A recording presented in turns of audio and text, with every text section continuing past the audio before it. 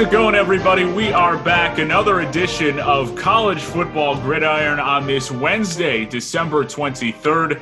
Christmas is right around the corner, and there's a lot to unwrap in college football. The Final Four are in. Alabama, Clemson, Ohio State, and Notre Dame punch their tickets to the college football playoff, and we react to some of last week's conference championship games that helped decide it all. Ryan Gregoire, Jimmy Sullivan, Nick DeLuca here to break it all down. Guys, I know you were tuned in to ESPN on Sunday afternoon. Your initial reactions when you see the Final Four graphic? Yeah, I don't think it was that much of a surprise. Going into Saturday, the question was like, if Notre Dame gets blown out, will they stay in? How good does Ohio State need to look to get in? And pretty much they both did everything they could to not make it. But, they still get in. Bama won, Clemson 2. I don't think you can dispute that one bit, especially after what we just saw Clemson do to Notre Dame, which we'll get into in a second. But Ohio State 3, jumping from number 4 to 3 was interesting to me. A&M being at 5, we'll talk about this now. I don't have an issue with that missing just because I was not, a 28-point loss to Alabama didn't do it for me as a resume booster. So I was fine with them getting left out at 5. Great season for them, though. But the top 4, I think they got the order right as well, with Notre Dame at 4, Ohio State at 3, and then the top 2 you couldn't dispute one bit. So I'm content with these rankings overall. We could talk about if we'd like it to be at 8 or whatever, but with what we have at 4, I'm fine with these top 4. It's funny you put it that way, Ryan, because I was thinking about this during the show on Sunday, and, it took like 3 hours to get to, the top 4 or whatever it was, but at least it felt that way. But, I'm sitting here and I had sent out a very bad tweet on Saturday saying that Cincinnati should be in. That was before they almost lost to Tulsa. And then I was thinking about it. I looked at ND, I looked at A&M. I said, you know what? I would take Notre Dame. I had this weird theory. I thought for some reason the committee was going to take A&M just based on recency bias. And then it kind of just dawned on me when I saw the Alabama-Notre Dame matchup. I said, does it really matter who it is? Like, as crazy as that sounds, no matter who we're talking about here, Notre Dame, A&M, Cincinnati, throw Oklahoma into that if you want. No matter who it is, we think Alabama is going to win that game, and probably by a lot. So at the end of the day, I'm just sitting there. I'm like, okay, Notre Dame, fine, good for them. Brian Kelly, I think, is doing a really good job and has gotten a lot of unnecessary flack. But, I look at the playoff, I'm like, all right, there's a huge gap between 2 and 3 because Clemson beat the brakes off Notre Dame on Saturday afternoon, and I think the lack of quality in that game is a big reason why Ohio State jumped them because, I don't know about you guys, I really don't want to see that again. So, hey, we're going with the devil we don't know, I guess. Clemson plays Ohio State. That's the 3rd time in the playoff era that's going to happen. Clemson won the first 2. Last year's game between the 2 teams was really good. Will it be really good this year? I don't know because we don't know what Ohio State's going to look like entering that game. But, I looked at number 4 and I said, to be honest, you're picking the best bad option, especially in a matchup against Alabama because I wouldn't have felt great about any of those teams. And I guess that's kind of fitting given the really weird year we're having in 2020 and the college football season we've looked at with every team being on a different footing. Jimmy mentioned the top 4, Bama, Clemson, Ohio State, and Notre Dame. Texas A&M is the first one out at 5. Oklahoma goes up 4 spots after a win in the Big 12 championship game, up to 6. Florida at 7 after a loss in the SEC championship game. Cincinnati at 8. In the top 8, we were talking potentially about some playoff expansion. Those would be your top 8 if that mattered. Certainly doesn't here in this season 2020. I was surprised with which the ease for Ohio State in getting into the playoff and even moving up a spot. Because I'm watching them play in the Big Ten championship game against Northwestern, and they were not impressive at all. And that was the thing for me where I'm sitting there, and if this really is about finding the best teams, and maybe Ohio State is, and I think they are. They're a top 4 team in the country. But if this is about really your resume, right? If this is not about the money grab of Ohio State needing to be in the playoff, I'm kind of wondering about, is it possible with the 6 games? And I know that it's not their fault that they're playing 6 games, but it seems to me that they are playing the teams that are good on their schedule and in a small sample size very closely. They're not winning convincingly against Indiana when they get the opportunity, against Northwestern when they get the opportunity. And I thought, is it possible that they look as bad as they did, and they were able to sort of right the ship in the second half, but Northwestern led for most of that game. So you're sitting there and then saying, does Ohio State really deserve to even be in the playoff, let alone jump up to 3?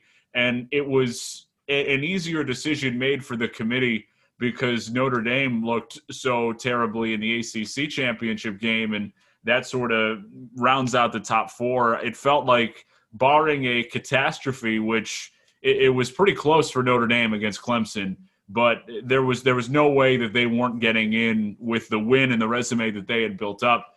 A&M, better luck next year, and a case for expanding the playoff. And maybe that's where I'll go next before we hop into getting into and breaking down some of the conference championship games and looking ahead to the college football playoff. Is there a case here? This seems to be a popular topic of conversation as many people have gone through and broken things down. Is this the time? We touched on it a little bit last week, but in seeing how this last week played out, do we need to expand this playoff? I think we do. And what's the right number? Is it 6? Is it 8? Is it 16? What do you guys think? It's a really difficult thing to tackle because I think everyone can admit that this needs to be fixed in some way. The system is not perfect. And this year for 3 and 4, I mean, obviously, it was kind of like, no one had the great case. Ohio State didn't absolutely prove they needed to be there versus Northwestern. That was, as you mentioned earlier, one of the worst 12-point wins I've seen in my life watching college football. Really unimpressed with them. And then Notre Dame got blown out by Clemson. So I think you have to expand it just because you have a team like Cincinnati who goes 9-1. They were dealt a tough hand and they won out. They won every game on their schedule and they are not rewarded with the playoff berth. You have a team like Oklahoma who really made some noise late. They've won 7 in a row, including a really nice win over Iowa State. Would I rather see them, honestly, versus Bama than Notre Dame? Maybe, but you couldn't put them in the playoff based on Notre Dame's resume versus theirs. And A&M, as you mentioned, you said better luck next year. Hope it gets expanded. That's a pretty unfair thing to tell a team who won 11-1. Better luck next year. You didn't do enough with your only loss to the number 1 team in the country. So I think there's definitely a flaw here. And 6 or 8 or 16, I don't think 16 is the answer. I know the TV networks too. They'd love to expand these playoffs, get more games, get the ratings in there. And if we saw, the top 4 you talked about with Ohio State being a money grab getting in there, I think if we only have 4 teams, it's more inexcusable to put an Ohio State in there for a money grab because this is really the dream matchup for the committee. You have 4, you have Bama, Notre Dame, Clemson, Ohio State. It doesn't get bigger than that from a TV network perspective. But I think if you were able to expand it to 8, you could justify that a little more, putting them in at 3.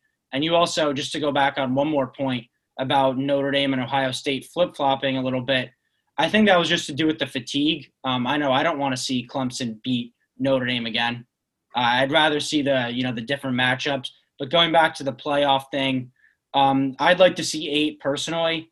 I think you just have to figure out a way to get these teams like Cincinnati or like the non-Power 5, the best team in the non-Power 5 in there. And an A&M team, I think, could have deserved a shot in there as well.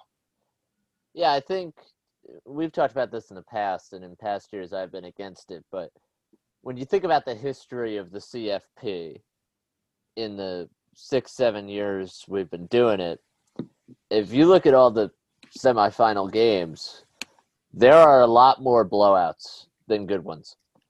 And when you look at that, you have to sit there and say, all right, something's got to be different here.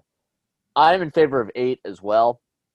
I think the way to do it is make the criteria a lot clearer. I think that's part of the problem too, because like we don't exactly know what the criteria is. It feels like they moved the goalposts, particularly in Cincinnati's case. It felt like they were just kind of suppressing them for the sake of it after a certain point.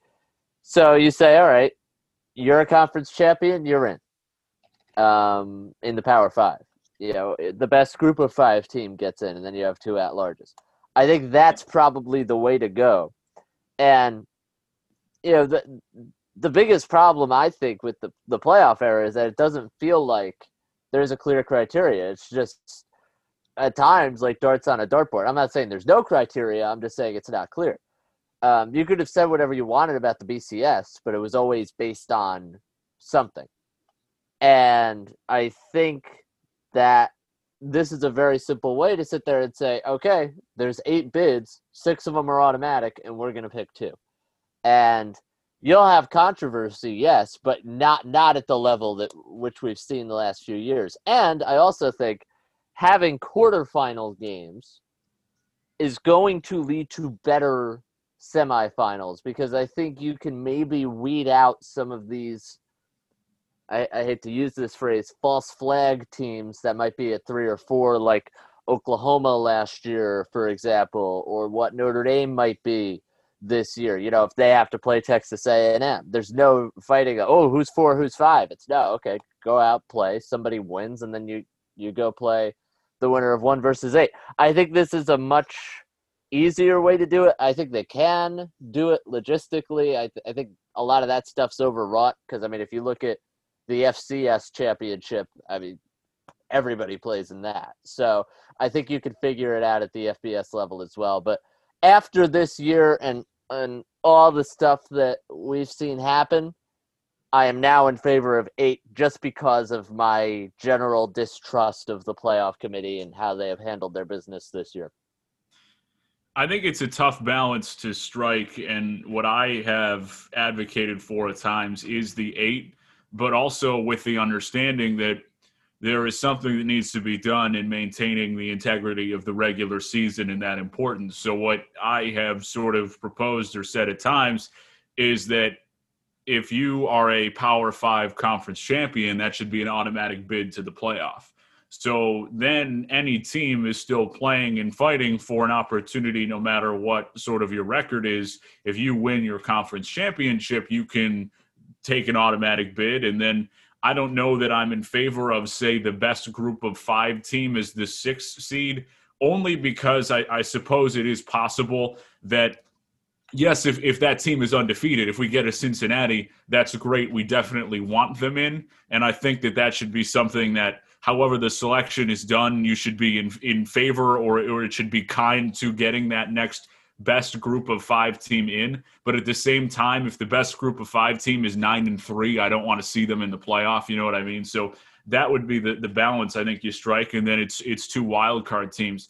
I think that the biggest thing is finding a way to create matchups where it isn't going to be these blowouts. And I know that it's something that we've become accustomed to because Alabama and Clemson for the last few years have been just so far and away better than everybody else in the rest of the country. Ohio State has been there at times. Georgia a few years ago was also in that realm. But for the most part, you look up and down college football, and it's nothing new, but there are 4 or 5 teams that are really in the thick of things. And this has only been exacerbated by the number of recruits that are wanting to go to teams that have an opportunity to play and win in the playoff. That has been something that has been proven to lead to NFL opportunities and NFL success, which is what a lot of the recruits are looking for in choosing a college out of high school. If you look at the 2021 recruiting rankings, right? Alabama at 1, Ohio State is at 2, Georgia at 3, LSU at 4, Clemson 5, Oregon at 6. What do the top 6 have in common? They have all won college football playoff games. We'll go down. 7 at Texas A&M. They have not. Jimbo Fisher has a great resume. Notre Dame at 8. They've been to the playoff. Oklahoma at 9. A&M was on the doorstep this year. So the recruits want to go. This is nothing new, but recruits want to go where there is an opportunity to have success and play in the playoff. And it's sort of a self-fulfilling prophecy, a wheel that continues to spin because of the monopoly that some of these great programs have on the players and the entrenched sort of established football programs that are really good. But I think that's the biggest thing. It's about finding a way to diversify some of the talent and incentivize some of these top recruits to go other places, right? You've got 30% of five-star recruits this year are going to Clemson or Alabama. How can you fix some of that? And I think part of it would be image and likeness, right? You can incentivize it in that sense where it's more important to be a big fish in a small pond as a 5-star recruit as opposed to being the 9th or 10th 5-star recruit that is signing on to Alabama. But I think that's the biggest thing to look at. And if it's 8, if the right number is 16, where it's okay, well, it's probably not right. No one's advocating or saying that right now, say, Iowa or Northwestern or BYU in that range deserve a shot at the college football national championship. But at the same time, if it's going to allow Northwestern and Iowa and BYU to start competing for, say, 4- and 5-star recruits to level the playing field in college football, then maybe they will deserve it or it will make more sense. So I think that's one of the other things that we certainly need to take into account, take into consideration, and be on the lookout for when we have these discussions, because it's not necessarily just simply about, hey, can a team as presently constructed like Notre Dame or Texas A&M take down an Alabama, or do we want to see Cincinnati play Alabama right now? What would Cincinnati look like if they were able to recruit on a more even playing field to the Alabamas and the Clemsons and the Ohio States of the world? So we'll see what sort of situation or what can be done about that. But it's no secret. The playoff is going to be expanded, and I'm sure it's coming sooner rather than later. Probably will happen next year with the reaction that we have gotten from a bunch of people, from a lot of outlets, and also the money. That's something that you cannot deny or ignore, because you got a lot of teams and programs and schools that are hurting for cash right now. And this is an easy way to recoup some of that revenue, and that's by expanding. We'll see, because very often it's hard to close Pandora's box once you expand. So you would think that 8 is the natural progression, not to a full 16, because if you go to 16, you're not coming back. But at the same time, it could be an opportunity for a lot of revenue and maybe make some of those lesser bowl games also college football playoff implication games as well. I want to transition to some of the things that we saw on the field this past weekend, and we'll start with a couple of the conference championship games in the Power 5. We'll go SEC championship game first. Alabama and Florida, in what was really a pretty entertaining game. Florida hung in there for most of it. They couldn't get that one crucial stop that they needed to give themselves a chance to have the football with a chance to tie with any amount of time left. They did with, 20 seconds left with 90 yards to go, no timeouts. That wasn't happening. But Alabama played so well offensively, and Mac Jones is making his continued case for potentially working into being a first-round draft pick.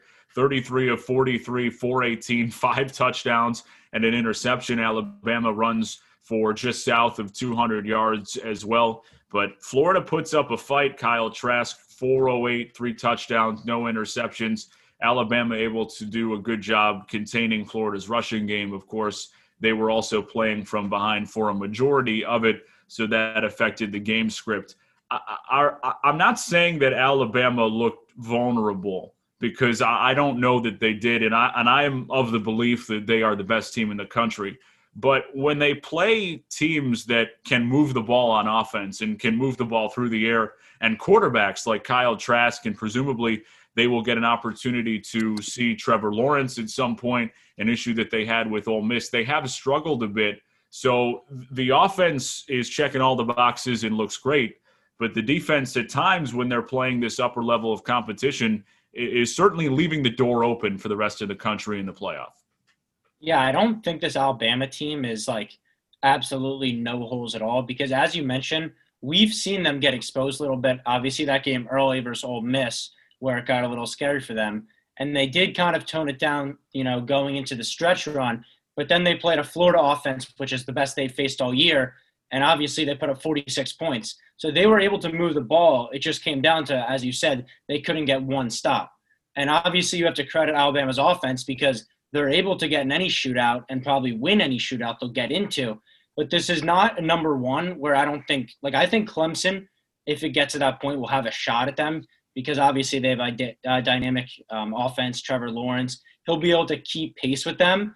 That'll probably be, who can get the stops first. But going back to Florida, I was really impressed with their performance because I didn't think they'd be able to keep up all the way. I thought maybe they'd keep it close early and then kind of get blown out in the second half, but it was kind of the opposite in a weird way. You had Alabama scoring a touchdown on every drive in the first half. They had that interception, though, which they immediately recovered a fumble on the pick. So counting that, they scored on every drive in the first half. And it was a blowout at halftime, a 17-point game. And Florida kind of answered. They just kept scoring touchdowns in a way where I think we saw the vulnerability that is there for Bama. It's no knock on them overall, though. I still, as you said, think they're the best team in the country. But this is a team that definitely can get exposed on defense. And I really am interested to see what teams can do in the playoffs. Notre Dame obviously looked horrible. But, this Alabama team certainly gives up points on defense, and that should continue. It's so interesting when I think about this game that if Florida did not surrender the interception immediately, and if they did not engineer the sequence at the end of the first half where they gave Alabama the ball back with a minute and a half to go, I think we're probably talking about Florida in the playoff right now. And it's crazy to think. I mean, I'm a lot more bummed that Florida lost given the other results of Saturday because I think they would have been really, really interesting in the playoff. Now, they could not stop a nosebleed defensively, and Najee Harris went off, had maybe the best game of his career. But I was impressed with Florida. I thought Dan Mullen called a great game offensively. They did a lot of things right. And am I concerned about Alabama? Yes.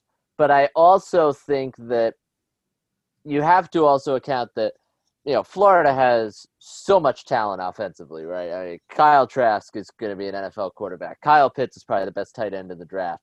Kadarius Toney had a huge night.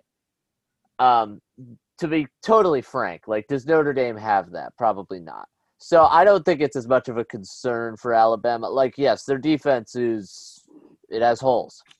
But is it going to be something where you sit there and say, wow, this is going to be a problem no matter who they play? No, I think it's a lot more matchup-based, at least in this case. And I think Florida was just a tough matchup for them. And, Nick, I give you a lot of credit because you said this game was going to be close. You were right on that. And it was a couple of plays for Florida, and they were right there. But, Alabama's offense looks unbelievable. I mean, I think Devontae Smith's probably going to win the Heisman Trophy. And they're going to have, two Heisman finalists. They could easily have a third in Najee Harris. It's a little bit, and it's so crazy to say this with Alabama football, to think about their identity. It's a little bit like watching the Kansas City Chiefs. You watch them offensively, how are you going to stop them? And I don't think you can. That's just how good they are offensively. Yeah, I'm with you, Jimmy. And I had a feeling this game was going to be pretty close. It's just the nature of the matchup, and that's the type of team. Not to say that you're predicting Alabama to even lose at any point in this season. 2 opportunities left to see if it'll happen, but that's the type of team. It's the Ole Miss, it's the Florida, it's the Clemson, the teams that can put up a bunch of points. It's the same conversation that we have when we talk about the NFL and Kansas City. We're not talking about the team that plays great defense and that's going to win a slugfest that can beat the Kansas City Chiefs by a score of 15-14. No, it's the team that can go and rip off a bunch of points and beat Kansas City 45-42. And that's the same sort of concept with Alabama here in my feeling. And I echo what you said about them with Notre Dame. Like, I just think it's a terrible matchup for Notre Dame. They're just not explosive enough on offense at all. You don't have a ton of confidence in their passing game and Ian Book when they certainly went out and performed the way they did this past weekend against Clemson and a fully healthy Clemson defense. So that sort of gave you a more accurate understanding of really where they stand at this point of the season. So I'm with you. I echo what you guys said, and it'll be tough because you say that, yes, there are holes on Alabama's defense, and you're trying to get through, okay, is there a cause for concern, or where does Alabama look vulnerable, and who could they be vulnerable against? To me, it's really just Clemson because they're the only team that is explosive enough on offense to be a challenger to Alabama. But that offense, as you mentioned, Jimmy, it's as good as it gets, and Jones and Harris and Devontae Smith, I don't know how you stop it. Credit to Florida for hanging in there and exposing what is to be exposed on Alabama's defense. But that offense, there's not much there that you can do to stop it. So I'm interested to see what really it seems to be inevitable, and Clemson's go at it and see if Trevor Lawrence can make a run there. I would certainly pick Clemson to take down Ohio State in the semifinal. I know we're going to get to that next week. We're not even talking about that, but I'm thinking ahead. I'm thinking fourth dimensionally, as Back to the Future used to say. Let's move on to Clemson as we go back to the past here. Clemson and Notre Dame, the ACC championship game, the presumptive number 1 overall pick in Jacksonville Jaguar. Trevor Lawrence is back out onto the field. I know I had to just I knew that was coming. And he looked pretty solid. Not his best performance, but certainly not his worst by any stretch. 25-36, 322, 2 touchdowns and an interception. Clemson got things going on the ground as well in a way that they had not in the first meeting between these two teams. 219 from Travis Etienne. Trevor Lawrence runs for 90 yards, and they get some contributions elsewhere. But to me, the biggest story of this game was Clemson's defense as we go into sort of how they looked and how things were different this time around. James Skalski was back as their middle linebacker. I had said that I thought that was going to make a huge difference. That and health in other places as well was the big change. Clemson totally shut down Notre Dame's rushing attack, something that they had not done at all in the first meeting between these two teams. Notre Dame is held to 30 carries for 44 yards. I mean, what do you do? That's as good as it gets for Clemson on defense. And Notre Dame's still in the playoff, but they're limping in because Clemson did whatever they wanted to this past Saturday. I think limping in doesn't even begin to describe how they're coming to the playoff. You see the final score, 34-10. I would argue that is not indicative of how much of a blowout and a mismatch this was. Early on, you had Clemson go up 3-0 and a chance to go up 10-0 with the Trevor Lawrence pick right out the gate. They miss a 24-yard field goal or something like that. And then from then on out, Clemson just absolutely cruised. Their offense was seamless. I know the final numbers weren't necessarily there. It's crazy to say 330 yards isn't really anything crazy for Trevor Lawrence, but they were in just complete control in this game from the start. After that quick little 3-0 deficit, they held Ian Book in check. He had 219 yards. He didn't throw a touchdown. So when you're able to do that and stop the running game like they were, you're going to steamroll everyone in your path. And, coming into this game, we all thought that Clemson was going to win this. And I was just shocked at how easy it was for them. It seemed like there was never a point where Notre Dame looked like they were threatening them at all. And, obviously Notre Dame won the first matchup between them without Trevor Lawrence and without some other pieces. But it's just really impressive to see how Clemson's coming into the playoff. They're red hot. They have everyone back, and Notre Dame is just, as I said earlier, limping doesn't even describe how awful they look going into this game against Bama. Yeah, it's bad when you're going into the second half watching this game and you're sitting there thinking, how bad does this have to get for the CFP to pull the plug on Notre Dame? Because that was the outcome was decided very early on in this game because Clemson was just killing Notre Dame in the trenches. Like, it was really bad. And you're sitting there saying, is 45-10 worse than 34-10? I don't know that it is because everybody who watched that game knew it was a blowout. I mean, if we were going back to BCS days, a garbage time touchdowns maybe actually did mean something. But in this case, I mean, it was so funny because you go back to the first meeting, and you brought it all up, Nick, really well. Notre Dame ran all over Clemson. Travis Etienne did not get going in that game. And you talked about, Trevor Lawrence and Skalski being back. And that was really it because offensively, Clemson played well in the first meeting against Notre Dame. Don't get me wrong, but when you have Trevor Lawrence out there, there's just this extra dimension of accuracy. Uiagalelei, I thought, played really well, but there were a couple plays that he missed in that game, which is probably to be expected from a backup quarterback as good as he's going to be for Clemson next year. But once you bring those two back into the equation and you look at these two teams at full strength, it's not close. And Notre Dame had a lot of things go right in that first game. And part of that also being that the game was in South Bend. But it just, you think about these two teams, and credit to Notre Dame for beating them the first time.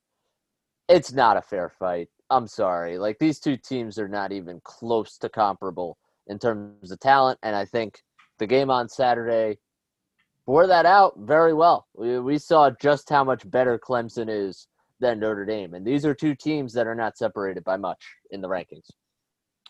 We know how good Clemson is. I feel like, especially with Trevor Lawrence and some of the health that they were able to get back on defense, and it's something that we've seen for a couple of years now. I was always confident in Clemson, and I want to take this maybe a little bit more from the Notre Dame angle because we know how good that Clemson is.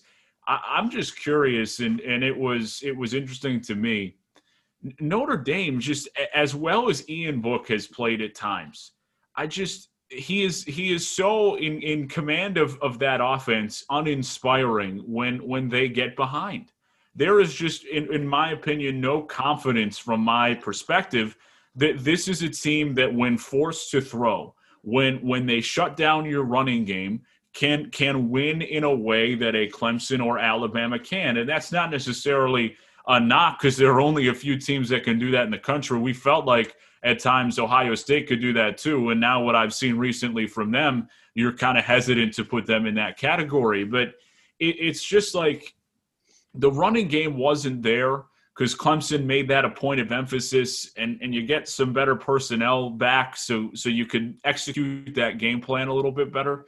And they're daring Notre Dame to pass. They're saying, go ahead. We're committing guys to the line of scrimmage. We're daring you to throw the football. And Notre Dame just can't do it. And that's what's probably the most discouraging thing for me from a Notre Dame perspective, because there's nowhere to go from there. What do you think Alabama's going to do defensively? And how are you going to keep up with them as you eye up your semifinal matchup? There's really no hope. Like, it's such a bad matchup for Notre Dame going forward, and in the scope of the evolution of college football and the teams that are the best. It's no secret. It's kind of become closer to an NFL feel of it being an offense in a quarterback-driven sport, a quarterback-driven league. When you have those big-time quarterbacks that can put up those points and pass the football, that is so important to have. Alabama certainly has it. Clemson has it, and we feel like at times Ohio State has it.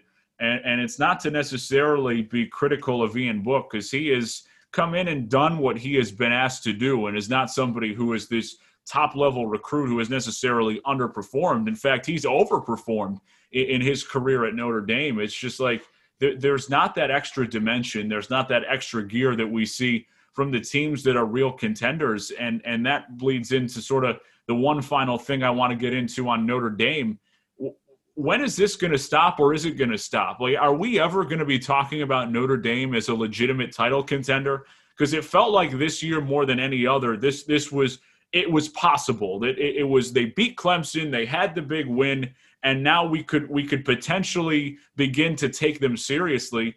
And I don't want to sound cliche because I know it's a different team and you want to be respectful, but another year, another big game, and another opportunity for Notre Dame that goes by the wayside because they just are quite frankly a step below everybody else. Yeah, I think we can all acknowledge that Brian Kelly's done a great job in the grand scheme of things with Notre Dame. But as you said, every single year it's kind of the same story. Different teams, same story. You just can't win the big one. And this looked like it was the year, right? They beat Clemson earlier in the year. And going into this game, it looked like this was Notre Dame's best. Brian Kelly has said he believes this is his best team he's had at Notre Dame. But if this is the best you're going to get, it's not good enough because it's going to be the same old story. I don't want to look to the future here, but they are not going to beat Alabama. Frankly, they're probably going to get killed because it's going to be an even worse matchup, I'd say, than it was against Clemson. And you just can't to look this bad and they deserve to be in the playoff, I think, based on what they've done earlier in the year. And Ian Book, as you said, I personally haven't thought he's got the credit he deserves. I thought in the UNC game he was money, but when you take away the running game, he looks a lot different. So, and the way that the league, I should say, college football is trending is you need the dynamic quarterback, you need the dynamic offense, and they just do not have that right now. They've been kind of a defense-driven team this year, but that's not going to work when you face the Trevor Lawrences. That's not going to work when you face the Mac Joneses and that offense. So, I don't want to just say if you're a Notre Dame fan, you're never going to get there. But I would be really discouraged in, their outlook to ever get there with the way their team is currently constructed. Yeah, it's constructed that way this year, and it's also been constructed that way the entire time Brian Kelly's been there. Because you go back to 2012, and they played Alabama in the title game, and they were a defense-driven team, and they got down 14-0 in that game, and you said, that might be it. And because they hadn't played from behind that year, they won a lot of 21-6 and 14-3 type games, just not shootout type ordeals. And I do think Brian Kelly has done a really good job at Notre Dame given the circumstances. I mean, we do need to remember this program is 2 coaches removed from Tyrone Willingham, and that was the team that was going 3-9 and 4-8 in some years. So Brian Kelly deserves credit for that. And I'm hesitant to criticize him because we all know how much better Alabama and Clemson are than the rest of the sport in the last 5 years. That's just the storyline here. But at the same time, you can't deny that in certain, big games, they've come up small. And it was the case in 2012. They get to the national title game. That game's over by half. In 2015, they go to Clemson, almost win that game in the monsoon, and then they run a QB sweep on a 2-point conversion with DeShone Kizer and lose the game. 2017, they go down to Miami, who was undefeated at the time. We were trying to figure out how good they were. They got boat raced, and then Miami won, I think, one more game for the rest of the season. 2018, they play Clemson in the playoff. That game's over by half.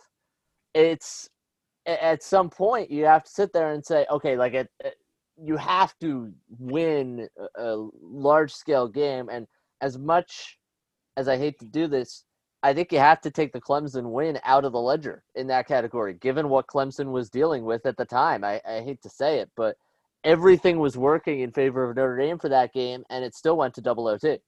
So there's different guys that come in the building, every 4 years with the turnover in college football, but eventually, I think you're right, Nick. You have to eventually get one of these. Maybe it's a semifinal. Maybe it's, a big game in the regular season. And I also do want to congratulate Brian Kelly for getting to a conference title game before Jim Harbaugh.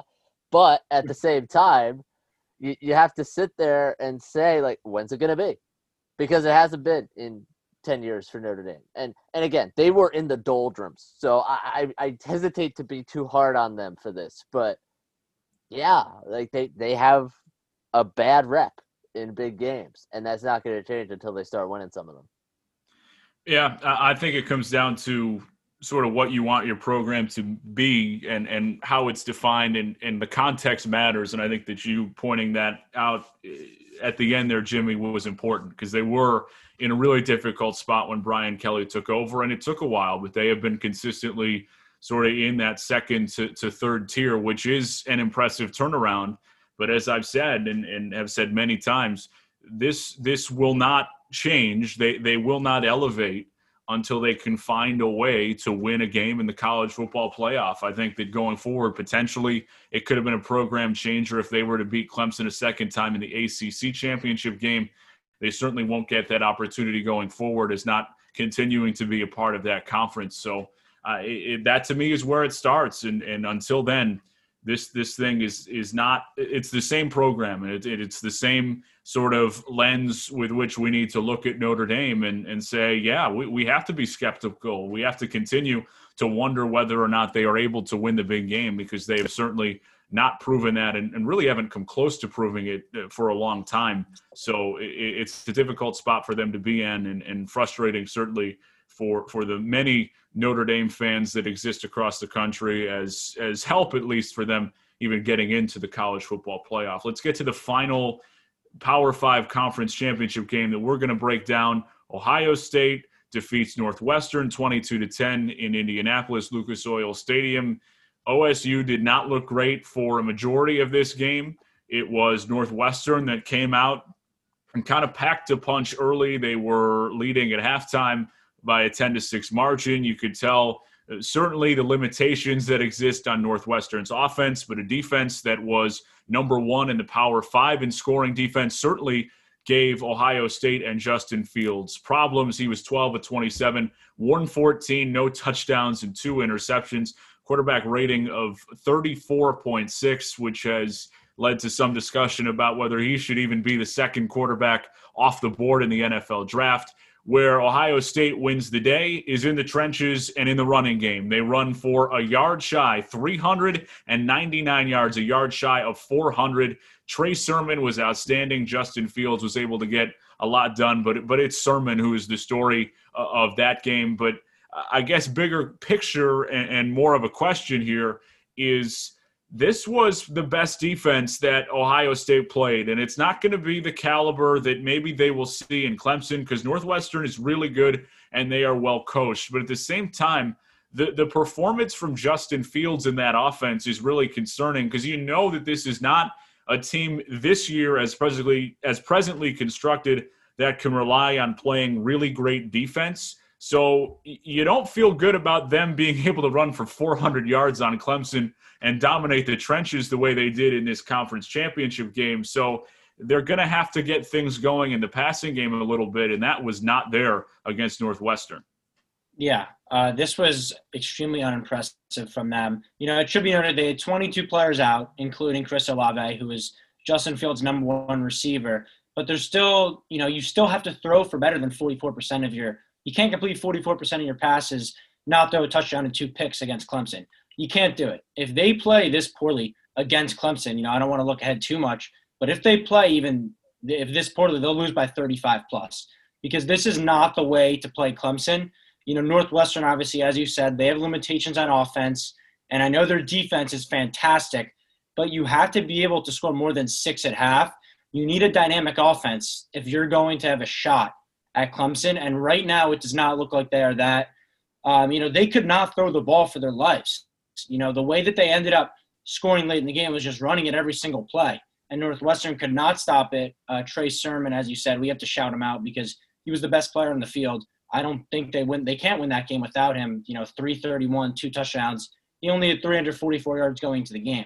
So it took a career game from a running back who's not otherworldly to scrape by a Northwestern team who you were 20-point favorites against. That is really concerning to me with Ohio State. And, they need to flip a switch or something because the way they're currently constructed, their defense isn't what it was last year, and the way their offense is playing, they are in for a not pretty sight against Clemson. So Clemson has opened as a 6.5-point favorite against Ohio State. I don't really gamble, but that line makes me want to start. And I will say that I think Ohio State's going to be in better shape against Clemson if they can get some of those guys back. And the Big Ten was talking about loosening some of the quarantine rules for Ohio State because apparently there were no more rules to loosen that applied to Ohio State. So they said, hey, here's one more. But in any event, I'll be interested to see how shorthanded Ohio State is against Clemson because I think that informs a lot of this. I think if Ohio State's at full strength, they could actually give Clemson a pretty good game. If they're not, then we're getting into dangerous territory here. But I think everyone went into this Ohio State-Northwestern game, and even when Northwestern was leading, I think everyone deep down knew Ohio State was going to win. It was just a question of how they were going to do it. And look, was it impressive? No. I mean, my Jets have the number 2 pick right now, and I can't lie to you, I kind of want them to take Penei Sewell because Justin Fields just was unimpressive in that game, to say the least. And there's a lot of fundamental things that he struggles with that really concern me at the next level. But, if he gets Olave back, if they get some of these other guys back, and the special teams took a hit as well, I actually think they could give Clemson a better game than maybe some people are accounting for. Do I think they would cover 6.5? No. But I don't want to write off Ohio State as, they're going to get boat raced in the same way Notre Dame's probably going to get boat raced, because I don't think that's going to happen. Also, one more point. Dabo Swinney has given Ohio State a stupid amount of bulletin board material in the 12 or 13 days, whatever it is, leading up to this semifinal. Now, at the end of the day, I don't think it's going to matter. But just remember all the stuff that's coming out of his mouth, ranking Ohio State 11th. When they asked him about the film study, saying, well, it's 6 games, it's not going to be particularly difficult.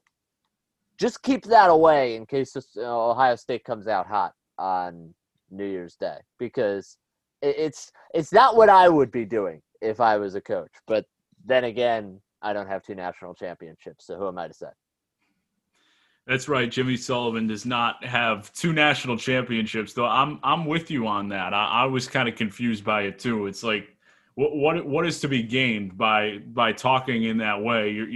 Are you motivating your own team by saying that Ohio State doesn't deserve to be here? It's just also sort of a weird thing to latch onto that he has done with a number of programs throughout the country in assessing and giving his opinion about what the college football playoff rankings should look like. And it's like, look, this is a hand that everyone has dealt with, everything that we have to deal with. And at some point, Ohio State would have played week 1 if they could have, but that was the Big Ten decision, not an Ohio State decision. So it's an odd way to attack them, but it is what it is. Yeah, I'm with what you guys said, and it'll be interesting to see if Ohio State, with some of the weapons coming back, if they can turn around the passing game. Because if not, they will not be able to have that same success against Clemson in the trenches the way they were against Northwestern. Certainly one of those concerning wins. It was kind of like the concerning win for the Jets over the Rams. Kind of just a win that makes you concerned about the future of the program. I'll walk myself out on that one. That's it, and that'll do it for us for this week's episode of College Football Gridiron. You can catch us every week on WFUVSports.org, iTunes, or wherever you get your podcasts. For Ryan Gregoire, Jimmy Sullivan, I'm Nick DeLuca, wishing you a very merry bowl season.